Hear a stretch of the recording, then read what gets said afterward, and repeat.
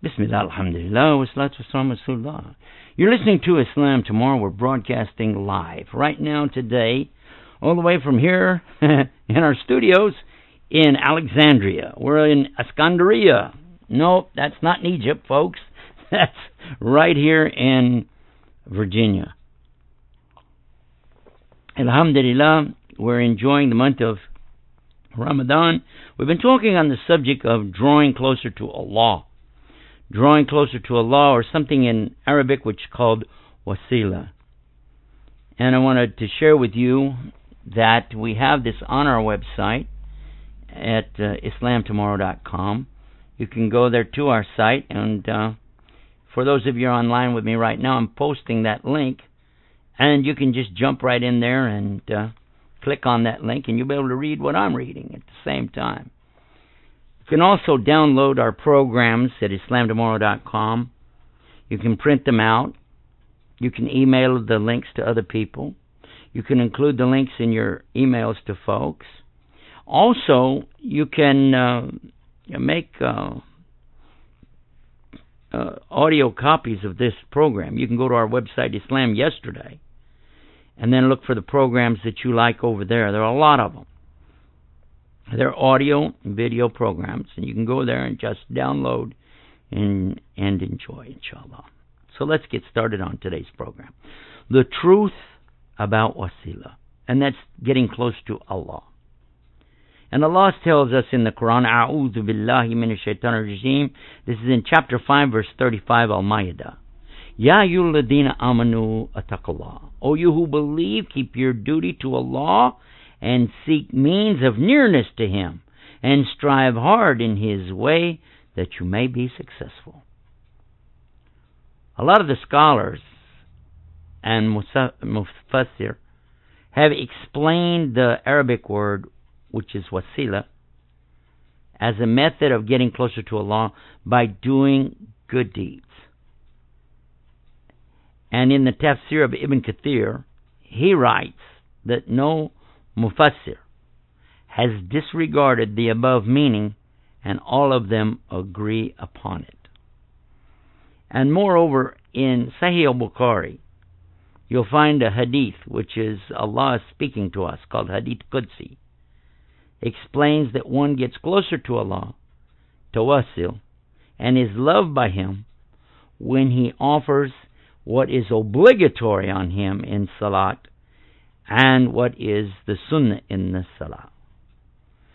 And this is in the collection of Sahih Muslim. We come across a hadith narrated on the authority of Rabi'a ibn Qab, in which he said, I was with Rasul sallallahu alaihi wasallam one night. I brought him some water, and he inquired that he had asked for. And he said to me, ask, meaning anything you want. I said, I ask for your company in paradise. And he said, or anything else besides that? I said, that is all that I want. He said, then help me to achieve this for you by devoting yourself often to sajda, or prostration. This means putting your head down on the ground, obviously in the salah. And it's repeatedly stated in the Quran that along with accepting the belief, the faith in Islam, a person is expected to do good deeds. And they're called amal salihat, the deeds of righteousness. And from the above mentioned hadith, we know that the meaning of finding a wasila toward Allah is doing good deeds. In fact, the verse itself suggests a form of wasila, and that is sabilillah, and that is the way of Allah, which is jihad, talking about struggling for the sake of Allah. Dua, or calling upon Allah, supplicating, is one of the most prestigious acts that you can do. That's why Rasul sallallahu alaihi wasallam told us that calling on Allah is a prayer, and if we don't ask from Allah, then He will get angry with us. Look in the Quran and see this. And Allah is telling us in Surah Al-Mu'minun, Ayah 60. Surah Al-Mu'min is Ayah 60. And it says, and call, and your Lord says, call on me, I will answer your prayer. But those who are too arrogant to serve me will surely find themselves in hell, in humiliation. When my servants ask you concerning me, I am indeed close. I listen to the prayer of everyone who prays to me, and let them also, with a will, listen to my call and believe in me, that they may walk in the right way. It's in the second surah, Surah Al-Baqarah, Ayah 186. Then if we look in the Quran and the Sahih Hadith, we find many supplications. The important thing about them is that they reflect a direct relationship between the one who's praying and Allah. There's no third person. There's no source involved between Allah and His servant. And no prophet of Allah, no pious person, and no prophet before the Prophet Muhammad ﷺ, in any of their dua, in any of their supplication, as the intercessor while calling on Allah. None of them did that. If this is the case, then what permits anyone to use pious people or prophets as intercessors when they call on Allah? If we can't find the Prophet ﷺ doing something, or any of his companions doing such a thing, then how do we do it and then consider that this is something good? It's not good. In fact, this is deadly. Now, there's some narrations which are commonly presented as evidence to imitate Wasila regarding rank or status of a dead person. But the truth is that they're either not authentic or they're being misunderstood. I would like for you to read an article called Imitating Wasila regarding rank or status of a dead person for details of this. And it's on our website. But right now, let's continue. It's a big mistake calling on others instead of Allah. If anybody makes a dead person an intercessor for his supplication to Allah, then he is doing what? He is indulging himself in innovations, bid'ah, which could lead to shirk, which is making partners with Allah. And nowadays we find a lot of people calling upon the dead people and thinking that they have some ability to convey the message to Allah. Listen to some of the things that they say. Some people call on Jesus. And we know that there are a lot of people who do this. And yet they claim they believe in Allah. They believe in what Jesus taught, but yet they call on Jesus. Some people today call on Muhammad sallallahu alaihi wasallam. Ya Rasul, Ya Rasul. I've seen it. I've seen it on bumper stickers, man, and in Arabic language, Ya Rasul, Ya Rasul. And then there are those who call on Ali, radiallahu anhu. Ya Ali, Ya Ali. So, regardless of who they're calling on, if they're not calling on Allah, then what's the benefit? Because they're saying, oh Allah, basically I don't want to confront you directly, I want to go through somebody else. A'udhu billah. You think Allah is going to accept that? Oh man, I want you to think about that. They're making these people like intercessors, partners with Allah. And don't they feel that this is something horrible? Don't they fear Allah when Allah says that this is shirk? If anybody commits shirk, for sure Allah is not going to forgive it. They're going to go to hell forever. The mushrikeen in Mecca, these are polytheists. They have more than one God. They also had these sort of beliefs. Allah talks about this in the Quran. In Surah Yunus, looking at it, see, and Allah said, and they serve besides Allah that which can neither harm them nor profit them, and they say, these are our intercessors with Allah. You say to them, would you inform Allah of what He knows not in the heavens and the earth? Subhanallah. Glory to him, and supremely exalted is he above what they set up with him and partners. Az-Zumar, verse 3. Allah says, now surely sincere obedience is due to Allah. Allah alone. And those who choose protectors beside him say, we serve them only that they may bring us near to Allah. And for sure Allah will judge between them in that which they differ. Surely Allah does not guide the one who is a liar and ungrateful. Look in Sahih Muslim. There's a hadith that clearly puts light on this subject. The subject of the faith of these polytheists of Mecca. Ibn Abbas, radiallahu anhu, he reports that the mushrikeen recited the talbiyah. Now the talbiyah is something you recite during the Hajj or Umrah, when you're going around the Kaaba. And as you're going around there, you're saying, Labbaik Allahumma labbaik, Labbaik la sharika laka labbaik, Innal hamda, wa ni'mata laka wal mulk, La sharika lak. Yeah, it makes me want to go so much every time I think of this. The meaning of it is, here I am at your service, labbaik. Here I am. There's no associate with you, la sharika lak. But this is what the mushrikeen added. Only one associated with you, you possess mastery over him, but he does not possess mastery over you. They used to say this and go around the Kaaba. That's the cube there in Mecca, in the Haram.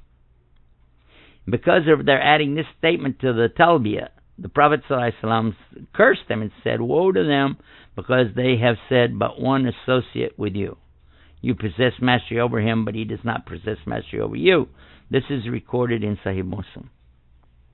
So when Allah subhanahu wa ta'ala, he never made anybody a partner with him. He never did.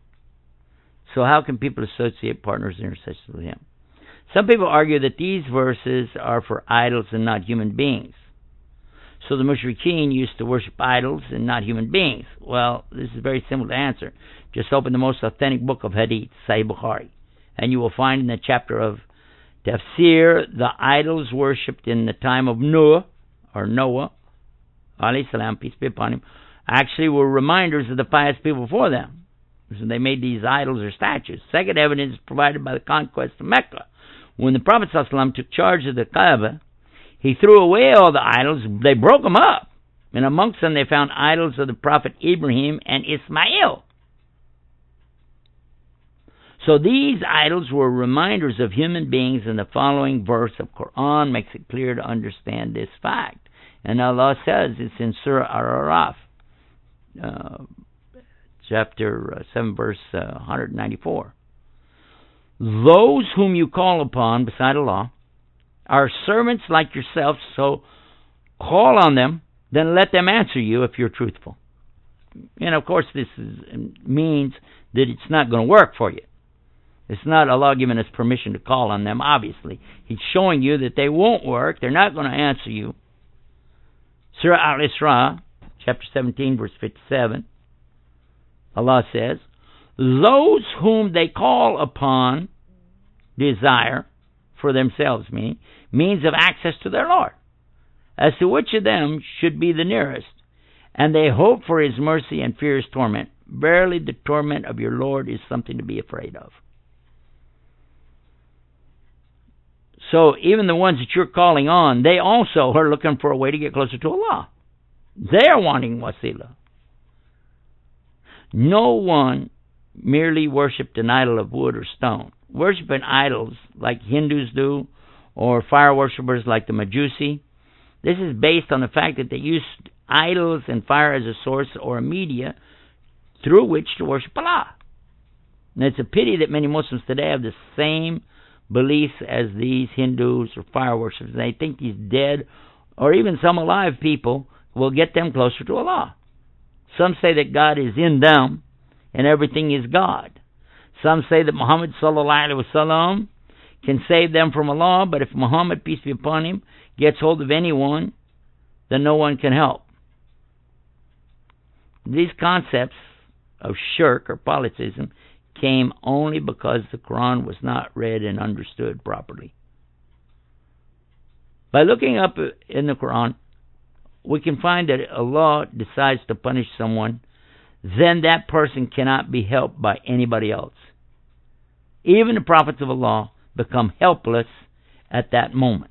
And consider some of the stories in the Quran, and you see the prophets in their dilemma. The story of Noah alayhi salam, peace be upon him, Noah. It's his son that's going to die. He loves his son very much. And this is a perfect example, because Noah alayhi salam sees his son drowning, and he cries to Allah, and he says, "My Lord, surely my son is of my family, and your promise is true, and you are the most just of judges." But look what Allah said to him, "Ya Noah, O Noah, he is not of your family. He is the embodiment of unrighteous conduct, so do not ask of me that which you have no knowledge. I admonish you, lest you be of those who are the ignorant." This is Surah Hud. That's verse 45 and 46. An honest look at the above-mentioned Quranic verse perfectly explains that even the Rasul, sallallahu alaihi wasallam, the Prophet Muhammad, peace be upon him, could not save his son. This is a Rasul. Noah is a Rasul, and he cannot save his own son. Although he's preaching the message of Allah for 950 years. In the Quran, Allah told Muhammad sallallahu alaihi wasallam, "Surely you cannot guide whom you love, but it's Allah who guides whom He pleases. He knows best those who walk straight."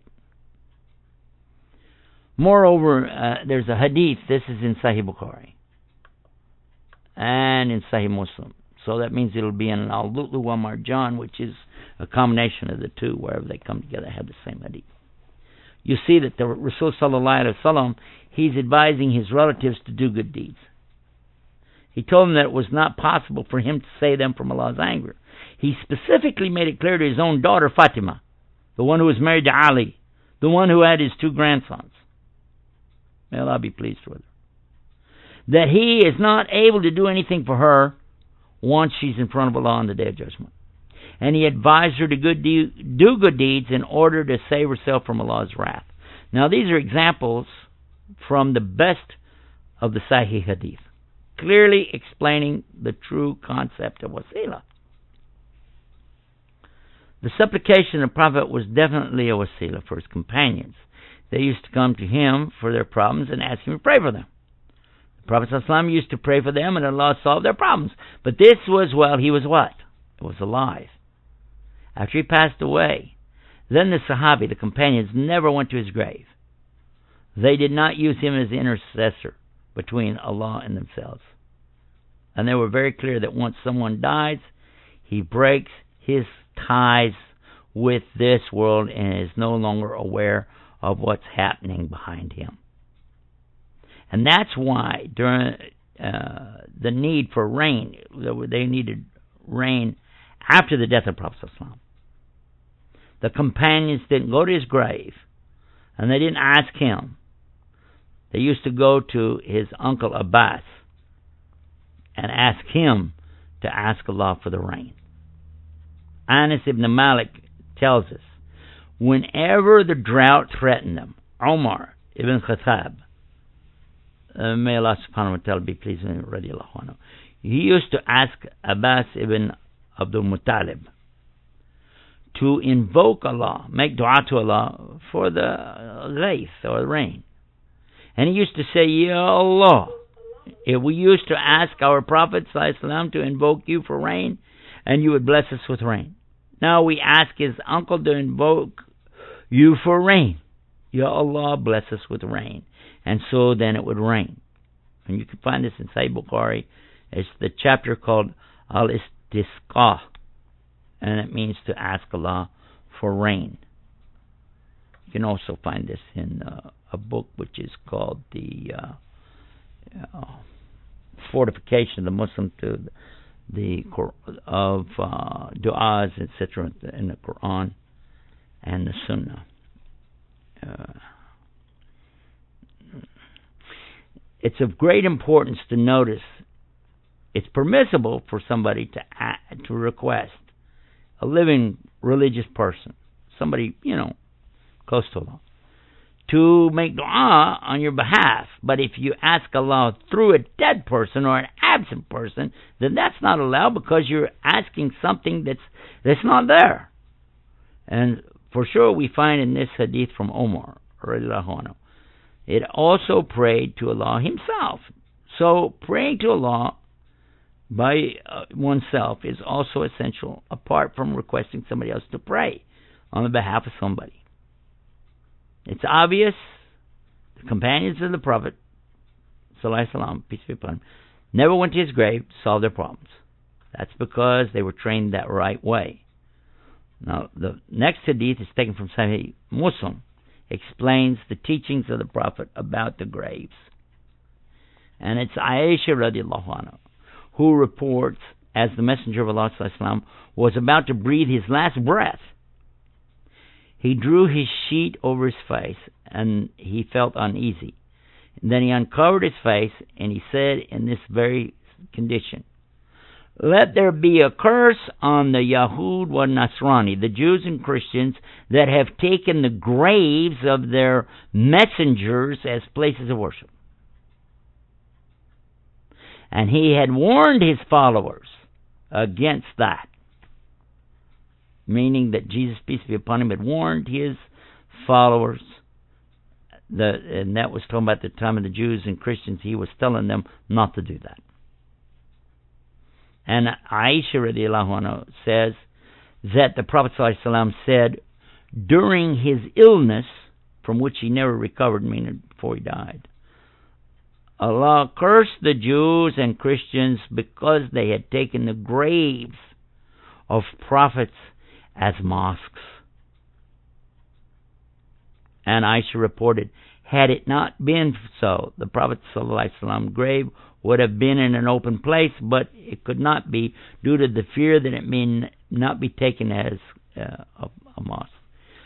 And subhanAllah, we find now even people today who, when they go to the masjid of the Prophet ﷺ, Masjid al-Nabawi in Medina, you will find them doing exactly the same thing, trying to worship him or pray to him or ask him to do something. And of course we see this is forbidden. So, my dear respected brothers and sisters in Islam, call directly on Allah. Call on him, ask him, repent to him, without making somebody as an intercessor, without associating anybody with him in worship. Allah knows what we have in our hearts, and surely he does listen to the people, and he fulfills their needs. Now, as we mentioned earlier, there is an article imitating the Wasila regarding rank or status of a dead person for research regarding narrations which are commonly presented as evidence to imitate Wasila of dead people in supplications. That's also on our website. But in closing on this particular subject, I want to now share with you something. It's not mentioned in our article here, but I'd like for you to think about. This is a very famous hadith of our Prophet ﷺ.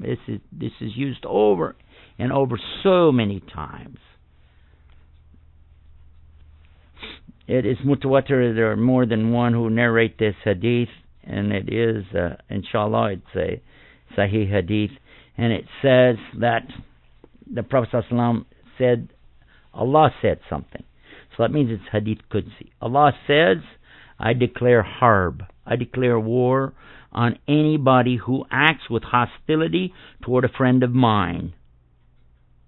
My servant does not come closer to me with anything that is more beloved to me than the things which I have made obligatory on him to do, the farida.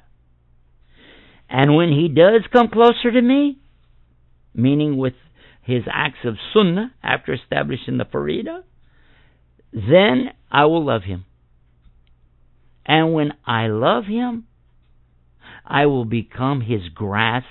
It starts out by saying, when I love him, I will become his hearing, his sight, his grasp, and his step. And if he asks me for anything, I will give it to him. And if he seeks my protection, I'll protect him. And there is nothing which I detest more than taking his life, for he hates to die, and I dislike to disappoint him. This hadith has been explained in English by Dr. Abu Amina Bilal Phillips in one of his tapes. And I used to listen to that tape over and over and memorize from that because it had some very strong points that Sheikh Bilal was making about this. One of the strongest is about the fact that the person himself is drawing closer to Allah through this action. The action of what? Doing what Allah ordered you to do, first and foremost. Then beginning to perform the nafla, the extra or supererogatory things. And the first and the foremost 5 pillars of Islam are the shahadatain, to bear witness to La ilaha illallah Muhammad Rasulullah. And then to establish the salawatul khams, the 5 daily prayers, on time and in the proper places. The men in the masajid, when it's possible for the man to go to the mosque, he should go. And for the women to take advantage of the highest level of reward that they get, which is in the privacy of their home, in their private room, in their private closet. And then for the Ramadan, and doing the Ramadan in sincerity and with commitment to fasting for the sake of Allah subhanahu wa ta'ala in the month of Ramadan. And then paying the zakah, calculating carefully the amount of wealth that's been held for over a year, and then paying faithfully the 2.5% that's due to the poor, and making sure that they get it. And then the next thing is the Hajj.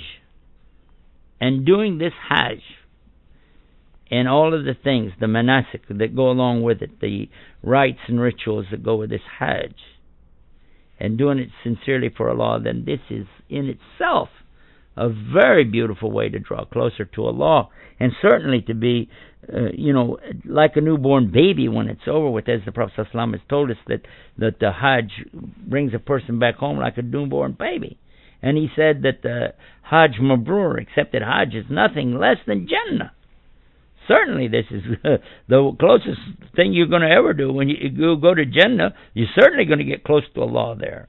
That's one of the biggest, if not the most important thing about Jannah, is the fact you're going to be close to Allah subhanahu wa ta'ala. So those deeds are very important. For those who say, well, I'm a Muslim, but I don't do those things, I don't do this, I don't do so and so. Well, what is it you're doing? You just sit around and believe, and you think that's going to do something for you? Well, you can sit there and believe that a seed will grow into a tree, and it will. And you can believe that seed is going to grow to a tree, and then the tree will sprout branches, and the branches will have blossoms, and the blossoms will turn into fruit, and that the fruit will grow ripe, and the fruit will be ready to eat and will nourish your body. But if you just sit there and keep saying, well, I believe it, I believe it, I believe it, but you don't do anything about it, you don't get up, what do you think is going to happen? You think the food is just going to fall off into your mouth? Is that what you think?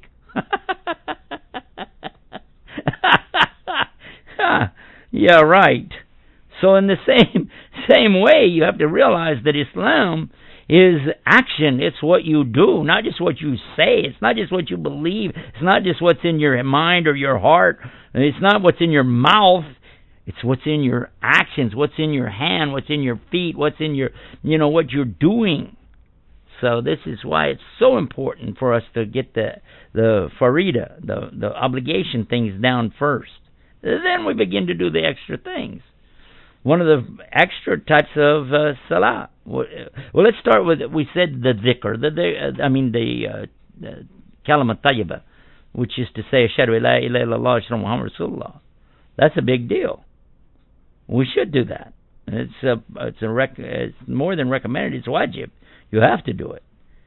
But then what should I say after I've said that? Well, then that comes the dhikr of Allah, reciting Quran, all these things you're doing, which are using your mouth and your brain, just like when you did the shahada.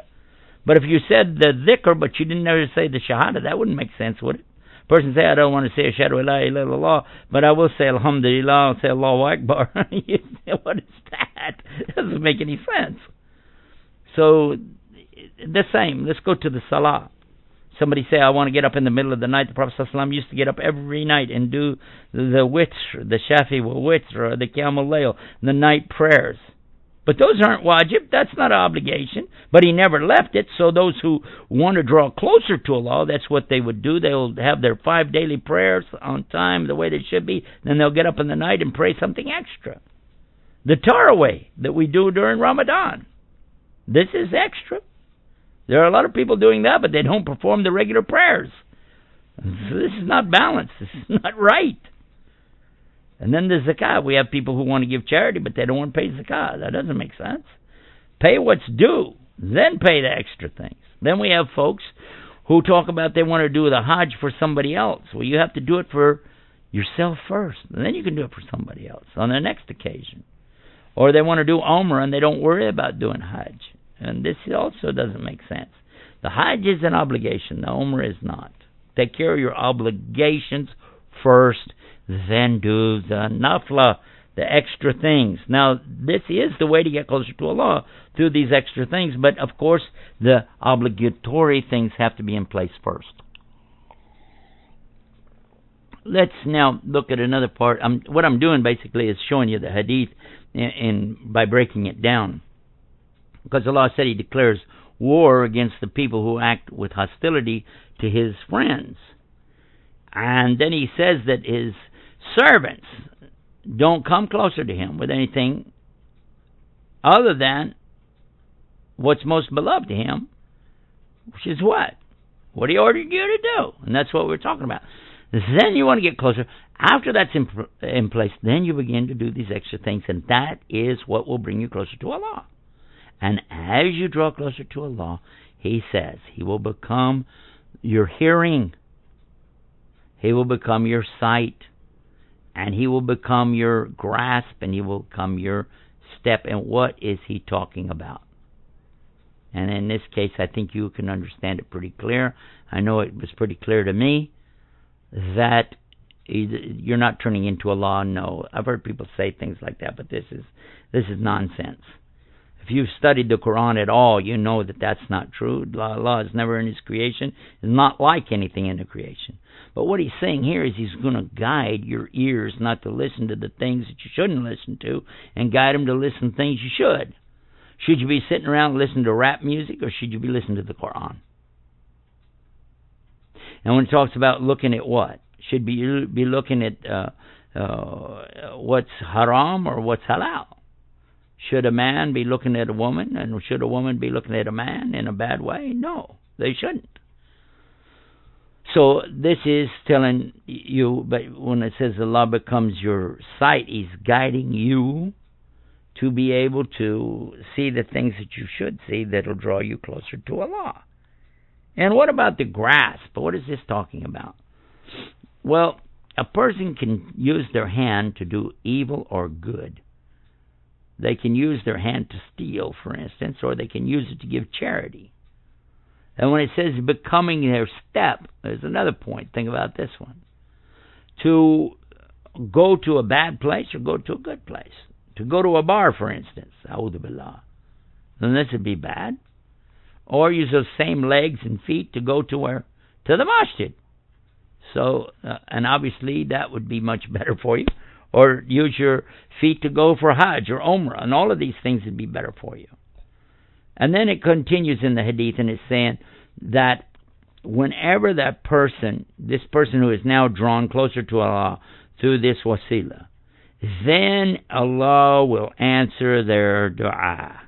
Now let's look at another hadith while we're talking about this subject. The Prophet ﷺ said, Allah said, and this is another hadith Qudsi, that Allah is talking about the one who is all dirty and disheveled, who is coming up like out of the desert or something, like a traveler, and he's raising his hands to ask from Allah, but his his food is not halal. His food is haram. His drink is haram.